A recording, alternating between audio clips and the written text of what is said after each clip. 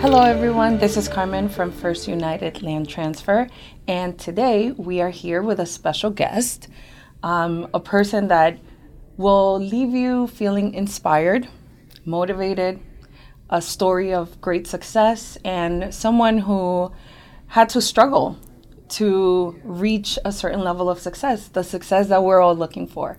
So I'm going to introduce our friend Nelson, and he's going to tell us a bit about himself. Okay, sure. How are you, Nelson? Well, hi, Carmen. Thank you for the invitation. Of course. And I'll try to do my best to inspire those that are going to be watching this. So, I'm sure you'll do great. I'm originally from Cuba, and I left Cuba when I was 13 years old. That was back in 1970. So now you can compute my age. You know how old I am. So You're 35. Thank you. So I left Cuba. Cuba was under the communist regime of Castro, and I was the oldest of two brothers and one sister. Being the oldest, my father wanted to get me out of Cuba, and the fastest way of doing that was through Spain, which was costly. It wasn't a direct flight, obviously, here. So my father approached me, asked me if I was willing to go to Spain when I was 13, something that I saw as an adventure. I had never been on a plane, and I was excited actually to do that. And obviously, my response was yes. I'll do that. So wait, your father, his great idea to escape communism was to ship you off to a completely foreign country as a 13-year-old. Yes. I have a 13-year-old son, and I don't think I would let him go to the corner store by himself. How does a 13-year-old make it out of Cuba on his own, and where exactly did you go in Spain?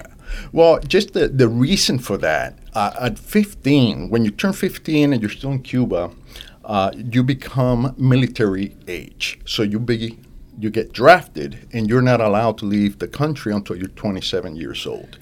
So being the oldest, my father was trying to gain some time by getting me out of the country, because then he gained another 6 years. My brother was 6 years younger, so that's what he was trying to do. And that's the reason for, being sent to Spain. Who did you know in Spain? I didn't know anyone.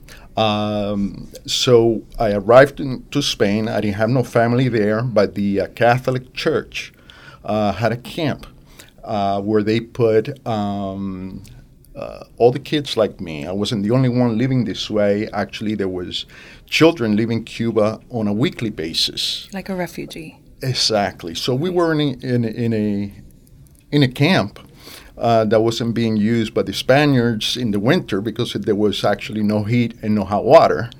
So they allow us to stay there. Arriving to Spain, it was very, I guess, emotional. I had not seen, number one, I had never been on a plane and never, and especially for 8 hours. And then arriving to Madrid, a huge airport like JFK, I was completely bewildered by what I was seeing. There was a gentleman representing the Catholic Church that, waited for us. There was another 5 kids, I think, that were on that flight with me. So we were taken, and we met the priest that actually was responsible for the program. And after visiting with him, we went to this camp that was about an hour by train from Madrid. So there I spent several months waiting for my family here in the United States to do all the paperwork and do everything, go through all the requirements of immigration to bring me here. How did you communicate with your parents back in Cuba, with your family members that I assume you had never met who lived in the United States, right? I mean, back when this happened, there was no such thing as cell phones or smartphones. So you're a baby practically at 13. Where do you carry the information? Well, obviously, communication with my parents was very rare. I think maybe in Spain, maybe I talked to my parents maybe twice during the whole time. And the same thing was with my family here in the United States. And, I should say, there was no cell phones, and it was just landlines. You got a piece of paper with a phone number and La Tia Lola written on it, and you're supposed to be responsible at 13, acting like an adult who's really on a mission. Exactly. And that's part of the whole experience. But to answer your question, I had a lot of free time in my hands when I was in Spain, so I wrote a lot of letters to my parents. So that was basically the main form of communication between me and my parents in Cuba during that time. How do you end up in the United States? Well, my father had already, two brothers and a sister that lived here in the United States that had left Cuba back in the mid-'60s. So they were already established here. And my oldest aunt, Belinda, she lived in Indianapolis, Indiana. And she was basically the one that coordinated everything and did everything that was required to bring me over. So I went to live with her. At what age now? I was still 13, almost 14. Okay. So I went to live with my aunt, Belinda, and my uncle, Amado, which, it was second parents to me, obviously. And I went to live in Indianapolis, Indiana. So that was a rude awakening, being in a place where there were no immigrants. I was the only immigrant in the junior high. Did you speak the language by then? I did not speak the language. And I got there in June, and my aunt was a Spanish teacher, so she was able to get me into summer school. And I started summer school with the purpose of accelerating my, learning of the English language. So you took ESL over the summer, English as a second language? No, there was no ESL back then. There was no ESL in Indianapolis, Indiana, with only one immigrant in the entire school. I can imagine. So you lucked out. It was almost like the stars aligned for you. You come here, you're escaping communism, you go first to one country where you're alone, but at least you can understand the people, right? And then from there, you're here in the United States, and now it's a completely new experience where you don't speak the language. Exactly. You probably looked like a frail little Cuban boy, right? That was very Were the kids nice to you? Were they kind? Did they take you in? Actually, that is funny. The kids in Indianapolis, Indiana, even though I didn't speak the language, I was treated as a movie star. So I was very well received. I had a lot of friends, people that just wanted to hang around with me, even though I couldn't communicate with them. I even had a girlfriend, actually. Wow. Make your father proud back in So now, talking about the receiving point, and I want to make this, when I first arrived to Spain, to this camp, there was around 50 kids. That change and varies between 40 to 70, depending, because as every week new ones will come in. There were older ones that were coming to the United States. So when I arrived there, that first week was very difficult. We were bullied constantly. We were by the ones there. We were, we had the captain of the table when we had dinner, and that captain, decided whether you were going to eat or not, or at school. At that camp, yes. Oh my! So it was intense bullying that first week.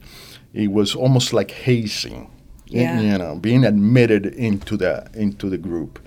But that quickly passed when the new ones came in the following week, and then now you were part of the the old kids guard crowd, of course, doing the bullying and doing the hazing, and so. Well, I hope you learned something from that, and that bullying is such a big topic nowadays. Yes, But you experienced that. Now, how long before your parents make it into the United States? Well, I lived with my aunts and uncle for several months, and they were well established. They lived in a ranch home in the outskirts of the city of Indianapolis, and I lived there until my parents came. So I moved to Miami to live with them. So here it was a very big shock in the conditions of where I was, living the middle class, the suburban home. Yeah. So now I went to live in Miami in a one-bedroom apartment.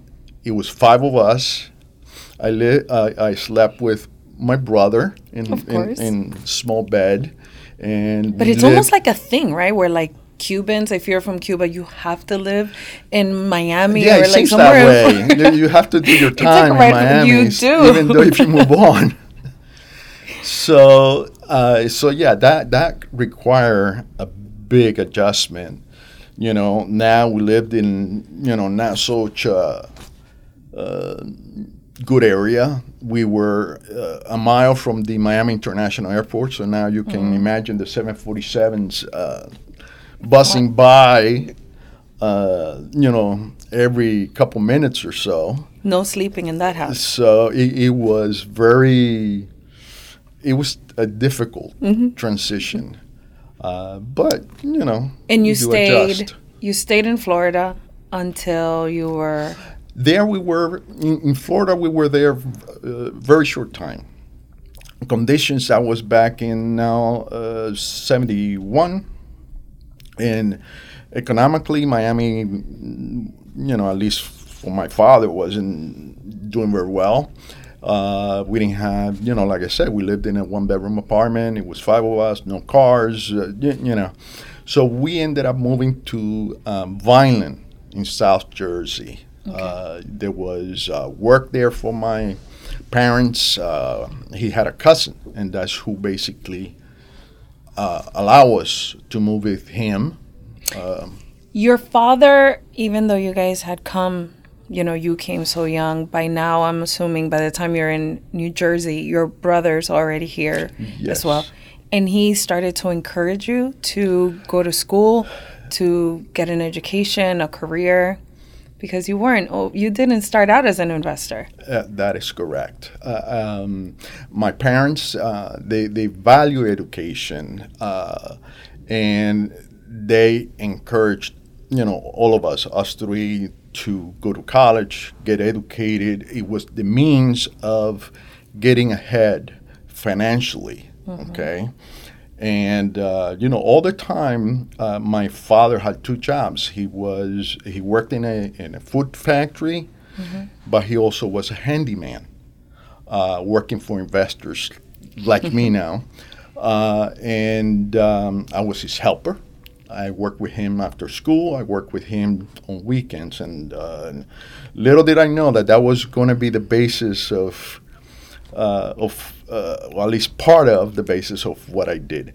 But going back, yes, my parents created an expectation for me to go to college, to get educated, and for me to see that as a way of climbing the financial ladder. And you got a bachelor's degree in what?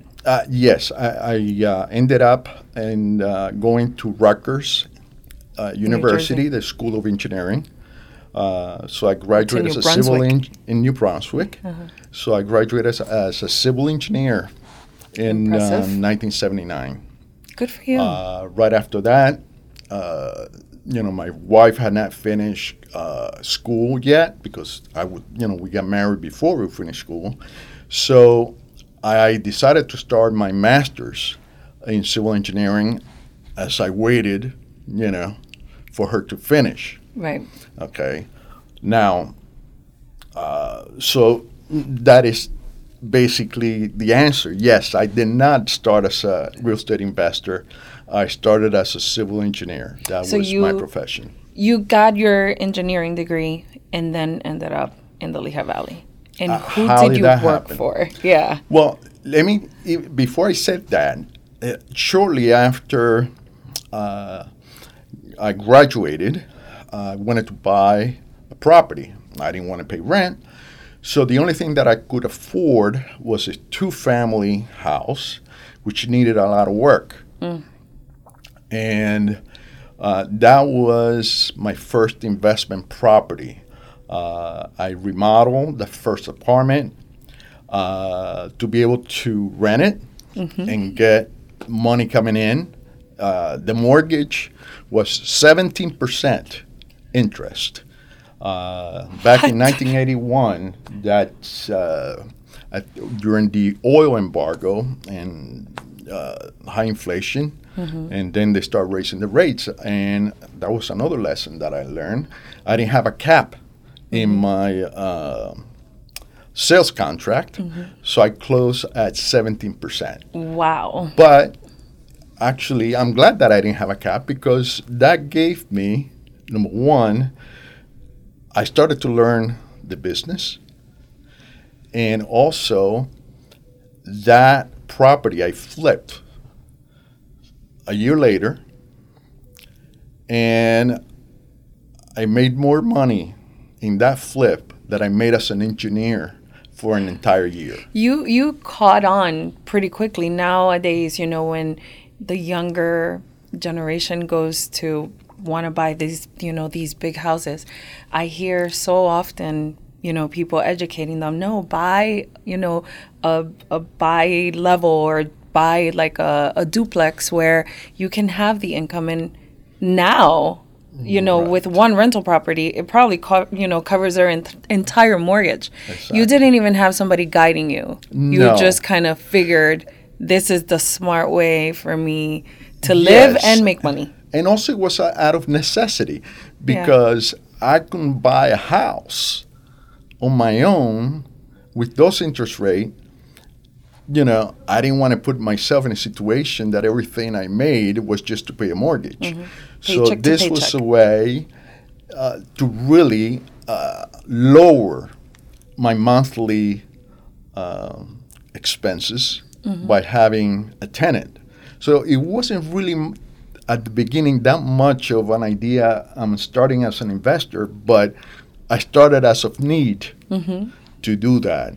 It was after I flipped the house and made that money that I decided this is a good way of making money. This is and I liked it.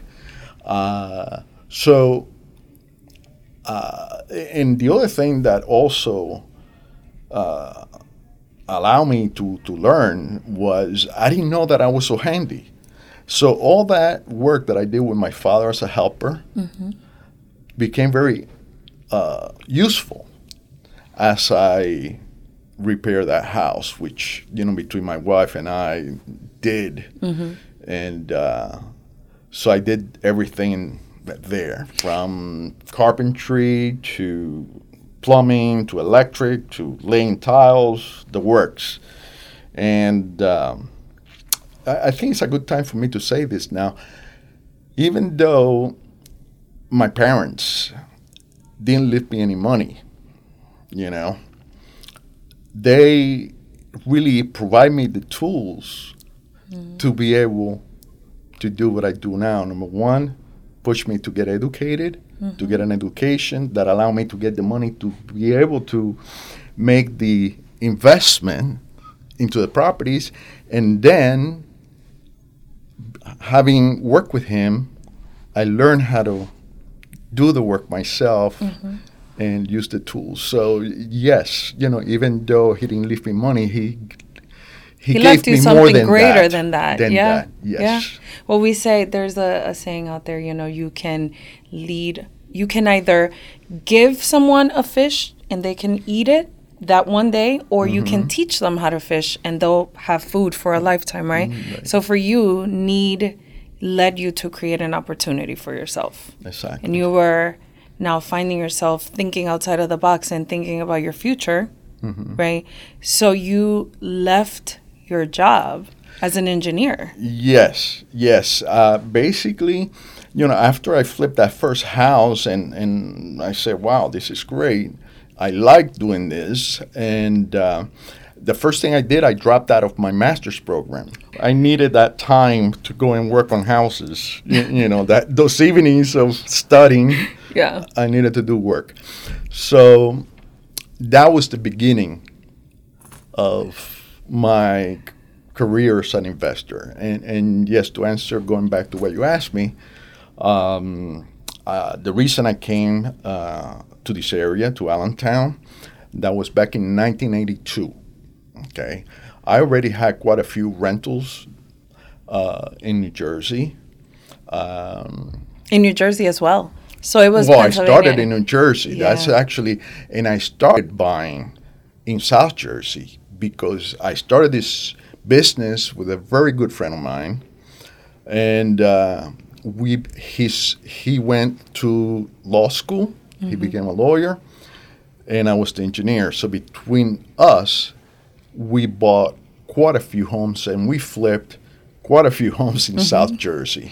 There's something great that I have to point out. So I met you at a settlement, and the buyers for the property, because obviously you're the seller, right? You've been selling a few homes since, especially since, the pandemic started. I think it's become a great time for people to get rid of a few properties, right?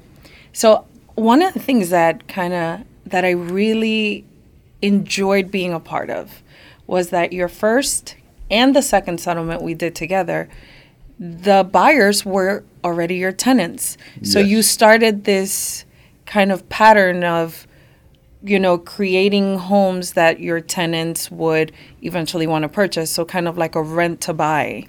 Correct. And how did that happen? Was that on purpose? When I first started, and before I was flipping properties here in Allentown, after I moved from New Jersey, which I did because I started working as an engineer for PP&L. I was a project manager in the nuclear department, and I worked doing that for over 20 years. At the same time, I was buying properties and doing all that work. Going back, I don't know how I got the time or managed to do that. But as a landlord, what I noticed was that I would lose my best tenants because they wanted to buy their own home. Of course. So I realized, wow, it would be really nice if I continue to flip houses here in Allentown, and then I can sell them. I can buy the property, fix the property, and then help the tenant get a mortgage and get them to buy the house. Obviously, like I said, I knew who the best tenants are. Right. And I knew they would qualify. It was most likely they would qualify. So I would focus on those, and I will ask them if they wanted to buy and have their own home. So you were giving them an opportunity as well. So correct. So I already knew the kind of houses that they were looking for, how many bedrooms, because I will ask them to describe the home that they want to buy. So as I was fixing homes and I had this going all the time, I already knew pretty much who the prospective buyer was going to be, because if I was, fixing a 3-bedroom, I already knew, which of the tenants wanted a 3-bedroom. Of course. So I would offer it to them. The house was renovated, it was ready, and besides that, I help them go through all the different stages of being a homeowner. Many of them I took through the NHS program Yes. for first-time home buyers. They went through the school. They get, so during that whole process, I got them prepared You educate them on to, so that they can apply for a mortgage and then, and buy my house. So that's really how that started. So at that point, it was mostly flipping the houses, buy them, fix them, sell them. But then I also accumulated those, single families that became rentals, and they're still rentals. I won't ask you the craziest question. From 1981 till 2022, I can't even imagine how many homes you have flipped, you have bought, you have kept, all the way from Pennsylvania to South Jersey to Miami. Miami as well. Yes. Yeah, that's a lot to accomplish. How do you, number one, how do you manage all of the properties? Who is part of your team? And how do you build a team that you can trust, right? Because you're only one person. And that they can help you maintain all your properties, help you find the right people, and also help you, passing it forward to your tenants that you're trying to prepare in terms of getting a mortgage. And Yes. Well, at the beginning, I was pretty much a one-man band. Oh. I had to do it all. I would even help my lender to pre-qualify my tenants.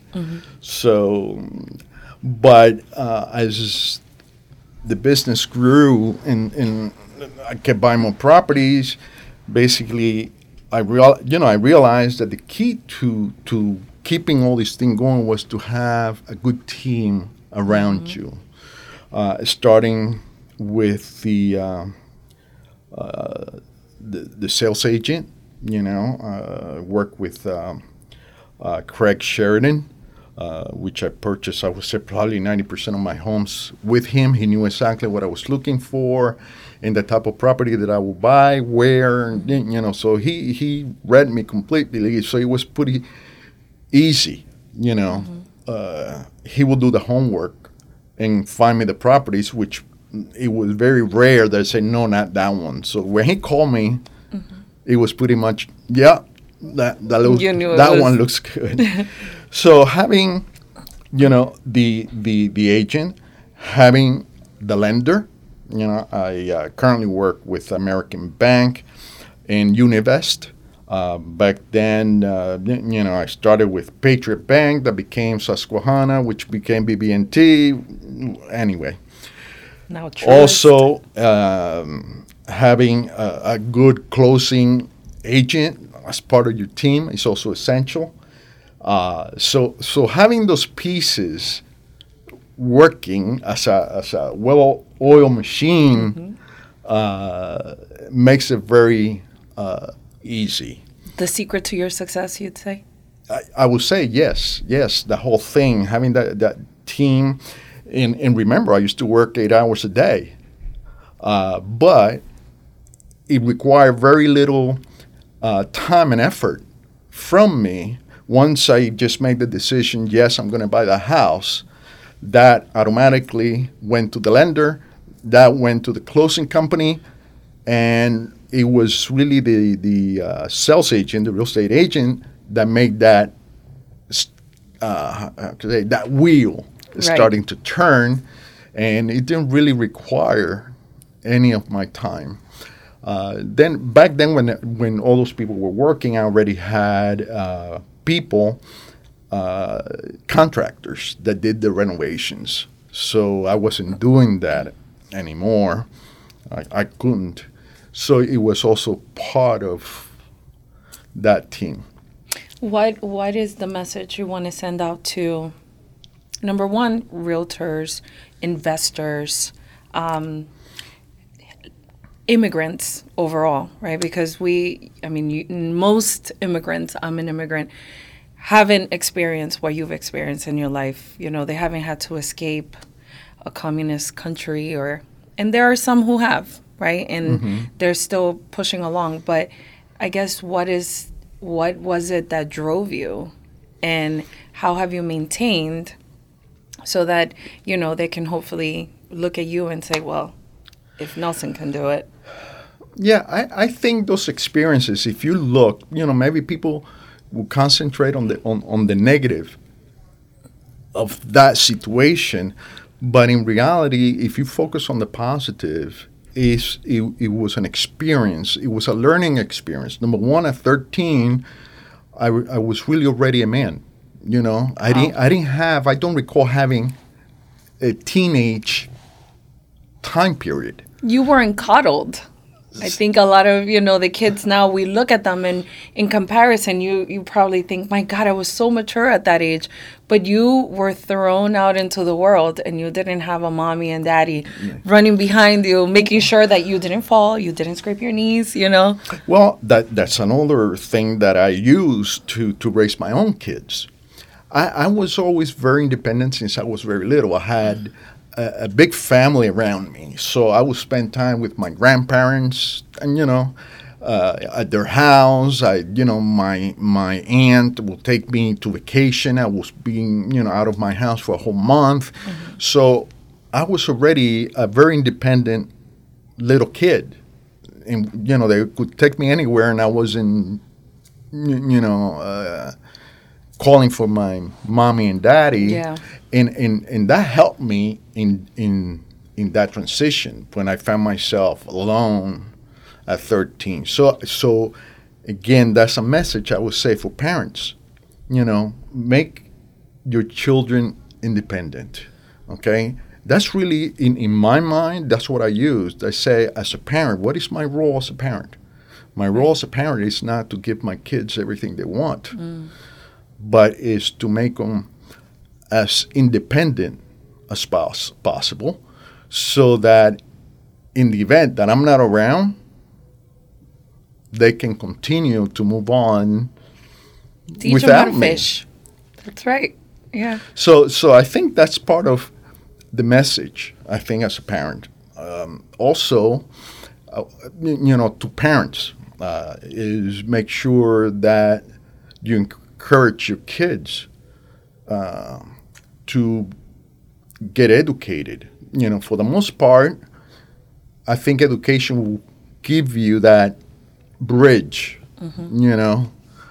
to move up in the financial ladder. I'm a big fan of, I tell my children that college is not negotiable at home. However, I will say, I think that education and, getting educated now has different realms, for lack of a better term, because not everybody can go to college. Not everybody is made to go to college. But if you can't go to college, I think there should definitely be a trade, a specialty, something that you can hone for yourself, because everybody can do something. Yes, and you're right on what you're saying.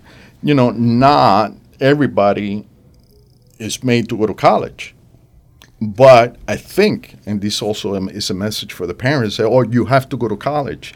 I don't think that's really what you want to do. I think the main thing first is to know the strengths of your children. Yes. Okay?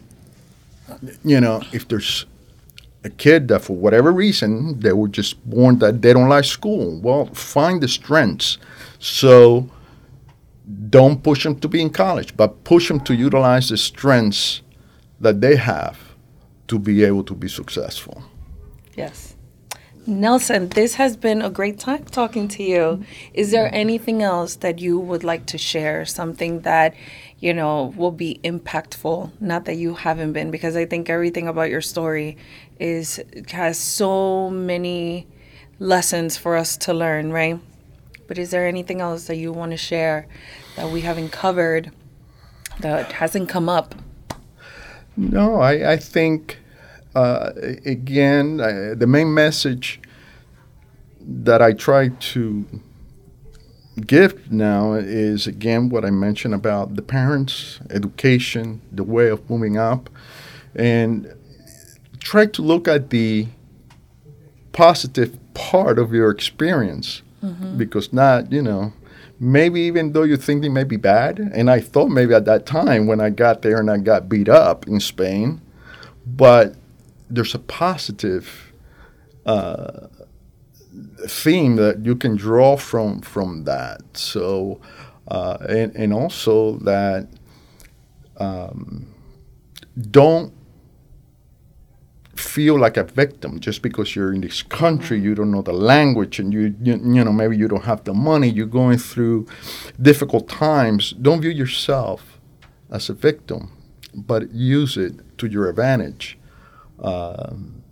because I think the opportunities are still here. That's what I tell my kids, to be able to get ahead if you're willing to work hard. Right. Love what you do is very important, okay? Because then it won't feel like a job. And that's something, and I add that, my wife didn't understand why I worked so much. I said, how can you just work so much in this house? I said, well, listen, the part that you don't understand is I don't view this as work. This is just a hobby. It just happens to make me money. That's good. Well, and for you, you've already gotten to the pinnacle of your success. You have done it all. I'm sure you took risks. I'm sure you were afraid at some point, but they say if it doesn't make you a little scared, then the risk is not that great, right? Yeah. But with great risk came great success for you. No, thank you. You're welcome. Thank you for sitting with us and for sharing your story and inspiring us, and for being such a important face in the Lehigh Valley, because you have done so much. I think a lot of people know you here, and a lot of people know what you've done. So that encourages everyone. So thank you. No, and welcome. I wish you much more success. Thank you.